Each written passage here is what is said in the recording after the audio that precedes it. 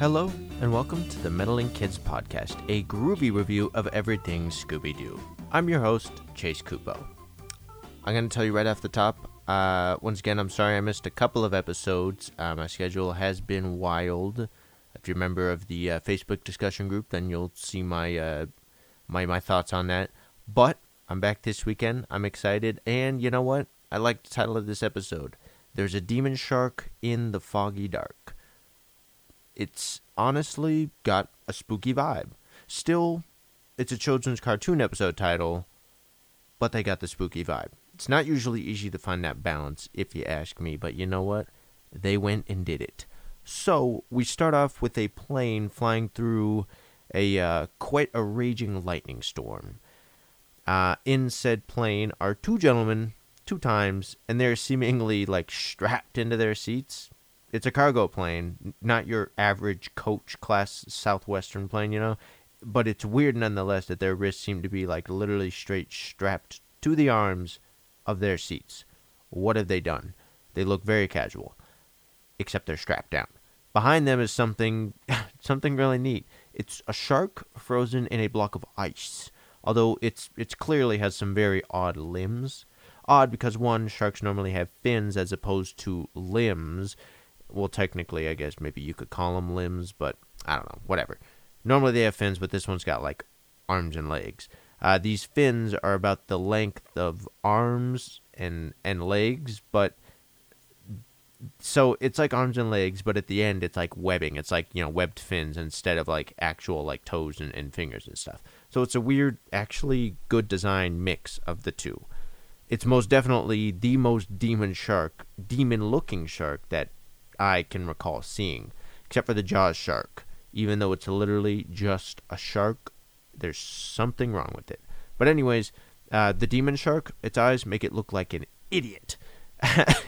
It looks really stupid, but I love it. As the plane lands, the ice is obviously showing signs of melting, and when they do land and head into inspection, it continues to melt. Drip. I mean, it's not obviously melting right before their eyes. It's just dripping and they don't realize, Apparently these gentlemen flew all the way from India. And I can now clarify that the only one of them was cuffed to something. And it wasn't actually the chair. It was the briefcase in his hand.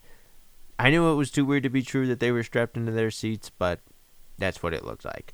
So they're delivering the shark, and where it was... They're delivering the shark, and it was pulled out of the ocean, the depths of the ocean or whatever, where it's been trapped or buried for a million years. It has to be quarantined in the airport. Okay, I don't know if that's how it works. And then it goes on display at Aqua World. I guess that's fair. What else would you do with a million-year-old demon shark? In that briefcase is jewels, expensive jewelry and whatnot. The case is absolutely full of expensive things, and there's no way that someone's not going to steal them. So they're on loan to County Museum from the Maharaja of Winburg. I think he said Winburg. I'm not going to look it up, but Winburg doesn't sound like a real city in India. I don't know, who am I, though? I'm no geographer. Apparently, the jewels are valued at $2 million. They'll have to keep these pearls overnight, until the museum picks them up in the morning. Now, the guard has assured these men that the jewels will be as safe as anything in Fort Knox. And that's when we cut to the shark thawing more and the pearls disappearing from the case. Friggin' TSA, man. Now we catch up with the gang water skiing and having fun on the beach. Shaggy and Scooby are trying to eat, some big old sandwiches while they're water skiing. And you just know that there is a gag coming up in which some sort of fish eats their sandwiches. The older kids are the ones in the boat, and while flipping through radio stations, they hear about the pearls disappearing. And, yep, there you go. A shark ate the sandwiches that Scooby and Shaggy dropped. It's a regular shark, so they should actually be scared in this case. And they are. The gang does, and the shark literally, chases the boat, into shore. And the gang makes it safely to ashore, but it's not like the beach they came from. It's stranded on a real small beach area with a cliff face right on it. They're forced to climb up a 90-degree angled cliff by using their boat anchor and ski ropes. The strength on all of them is off the charts. To just do that, that's pretty crazy. I hope they had some Gatorade. They make it safely. Hey, or Powerade. They make it safely, but the demon shark is around there somewhere. It's all peeking over them, all creepy-like, and then it goes away before they get them. They get up to the top of the cliff. And now they get to the top of the cliff, and they want to look for someone to get some help from, because, they don't know where they are. But they do have to work through a very spooky fog. It's very thick. They make it to a more visible area, and they realize that they're trespassing in Aqua World. Pretty sure it's closed because it's nighttime. The nighttime came up very fast, very quickly. But so they climbed right into the aquarium, and here it is, the demon shark, who creaked open the door slowly as opposed to just opening it. It's like the dinosaur in Jurassic World: Fallen Kingdom. Great movie. Love it. It's like some animal creature, like monster, trying to be like Freddy Krueger or something. I like it though. So the gang all get chased together, which normally doesn't happen in the initial encounters. Usually it's just Shaggy and Scooby, and then they get shamed for believing that a ghost or a monster is real, and then the rest of the gang encounters it, and then they're like, oh wow, it's real. And then later they still make fun of Shaggy and Scooby for actually believing it was real, when the gang was like, we knew the whole time it was fake, but we still ran away and were very scared. But whatever. They all get chased together. So they get away eventually. I don't like to recap the chase scenes. It's just too much work. I'm sorry. They do get away and decide to go looking for clues. A clue. They find an office building. The office nearest them belongs to M. Dreyfuss. No doubt a nod to Richard Dreyfuss, who played Hooper in Jaws. Well, a little doubt. It would be cool, though. Heck, the water skiing in the beginning is an homage to the movie, too. Or is that Jaws 2? I'm not sure. Sharks, water, Anyway, Dr. M. Dreyfuss is indeed working this late at night. He believes that, first of all, he's okay that the gang is just hanging around Aqua World right now. Okay, but he believes that Professor Beaker brought the shark back to life. His assistant, not Beaker's assistant, Dreyfuss's assistant, Mr. Wells, says that Beaker has a book of spells. Congratulations, you hired a necromancer. I like how he tells these kids snooping around.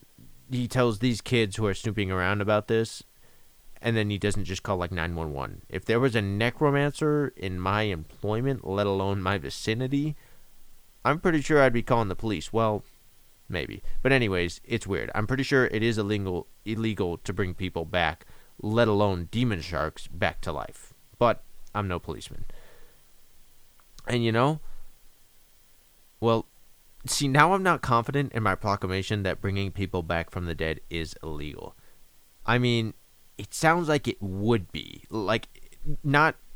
Okay, so the gray area there is say you're in a hospital and unfortunately you pass away, or you're about to, and they have to do the defibrillator?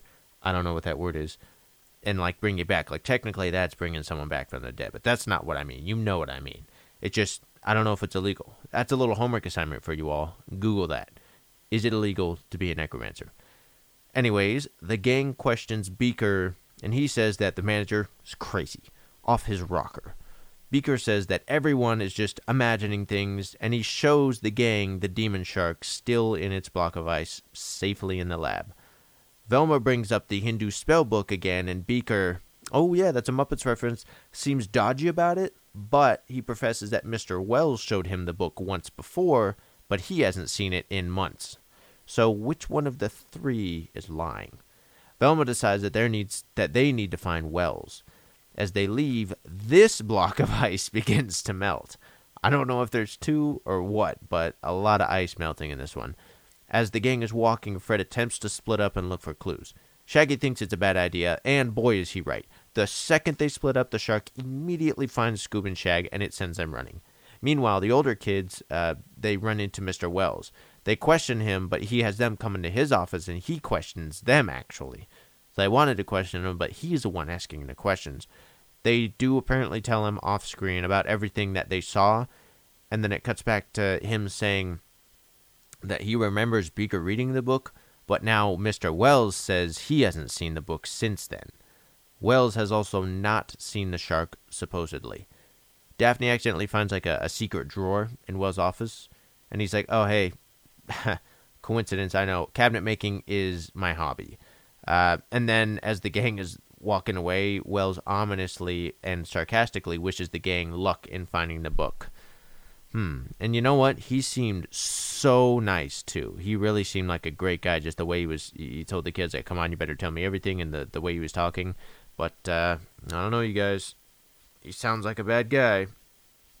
I guess we'll figure it out. Shaggy and Scooby find the famous rotating pie-in-the-sky restaurant, and they go up to look for clues, a.k.a. stuff their faces. And they do stuff their faces. They actually got to eat this time.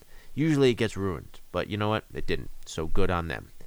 They make it back to the kitchen, and they eat even more. This is a very successful trip, because first they polished off all the pies in the dining room, and then they're eating some stacked sandwiches in the kitchen. As they eat, Shaggy actually finds the book that they were looking for, the Hindu necromancy book. They went into that restaurant fully expecting not to find clues, but sometimes life works like that. The secret spells of gastronomy. Shaggy is really high on the fact that he found the book, and in their distraction, the demon shark sneaks up to the controls and spins the restaurant in a wild manner. It doesn't do much, as Shaggy and Scooby literally just seem to get away. Stupid shark. Meanwhile, the older kids are getting a little discouraged in their search. They do find a mysterious tarp. They haphazardly rip it away, and they find empty oyster crates from Sam's fish market. Velma makes a bad pun that I refuse to repeat, but I will shame nonetheless. We do cut back to Shaggy and Scooby running from the shark. So the shark didn't get them initially. It did nothing to help itself in the pie-in-the-sky restaurant, but it did catch up to them. But Shaggy and Scooby mess up real bad, and they lose the book to a crab. They're forced to go get some scuba gear so they can dive down into the pool and get the book. Now, it is a cartoon, but last time I checked, water isn't good for books. Being submerged in water for a long period of time, nonetheless. Who am I, though? I'm no scientist? The older kids wait for Dreyfus to leave his office so they can search for the book. He leaves, and as they snoop, they find an ad on his desk for the upcoming exhibit of rare pearls at the county museum. Velma finds a shipping order to send oysters from here to Aqua World in Florida. Now, Shaggy and Scooby, meanwhile, they're fighting the crab for the book underwater. And I just have to say that the water here is super weird. It feels either lazy or as if they were trying something new. Sorry. Instead of the water being like part of the animation, like for lack of better words, it's like they just animated the frames like normal, but then they put like a filter of like some water right over. It looks really, really bad. I hate it. But speaking of Scooby-Doo, which Shaggy though in this scene, he always makes me laugh, man. So they get away from the crabs. There's a bunch of crabs down there, and they had to fight with them. Classic funny Scooby scene. They get away from the crabs, and they emerge on land with a bag of oysters. Long story. He dumps the bag, and 2 crabs fall out. One pinches his toe. It hurts, and he says so. Something like, that crab bit my toe. The older kids walk up just then, and Daphne asks which one, clearly referring to his toes. And Shaggy says, how am I supposed to know? All them crabs look alike. Friggin' Shaggy, man. Shaggy makes them proud by having found the spell book at first, but little did Shaggy and little did I know that gastronomy means good eating. He found a cookbook. Easy mistake to make, understandable. Bold choice on the author's part to name the book and include the word spells. The demon is nearby, and he comes out to menace the gang. All he wants are the oysters, though. The gang negotiates the hostage situation, and they let the demon shark go with the oysters. After that, though, Fred does arrange a trap. Now, he's counting on the demon to go back to the area with the crabs in the water. Okay. And the hundreds of oysters. The gang actually has a very simple plan, but of course, does not go quite how they drew it up. It does work, though. Like always, perseverance and friendship gets them through anything. So, good job, Fred. So the pearls, here's the mystery. Let's decode this mystery before we wrap this up. A couple sentences, and it's explained. So, the pearls were being hidden in oysters. You get all the oysters and ship them to Florida. The demon turns out to be Mr. Wells. Well, okay, no, his plan was to get all the oysters and then ship them to Florida. The demon is Mr. Wells. He just used the costume to pose as the shark to scare Dreyfus off of the job, because Dreyfus rejected the shipping order to go to Florida. Mr. Wells arranged for the jewels and the shark to be on the same plane. He had been one of those working to recover the shark from the ocean. His expert skill in cabinet making allowed him to make a secret compartment in the base of the shark's platform. He snuck out once they were locked in the airport storage and stole the pearls and hid again. So there's some foreshadowing, some setup and payoff for you. Cabinet making.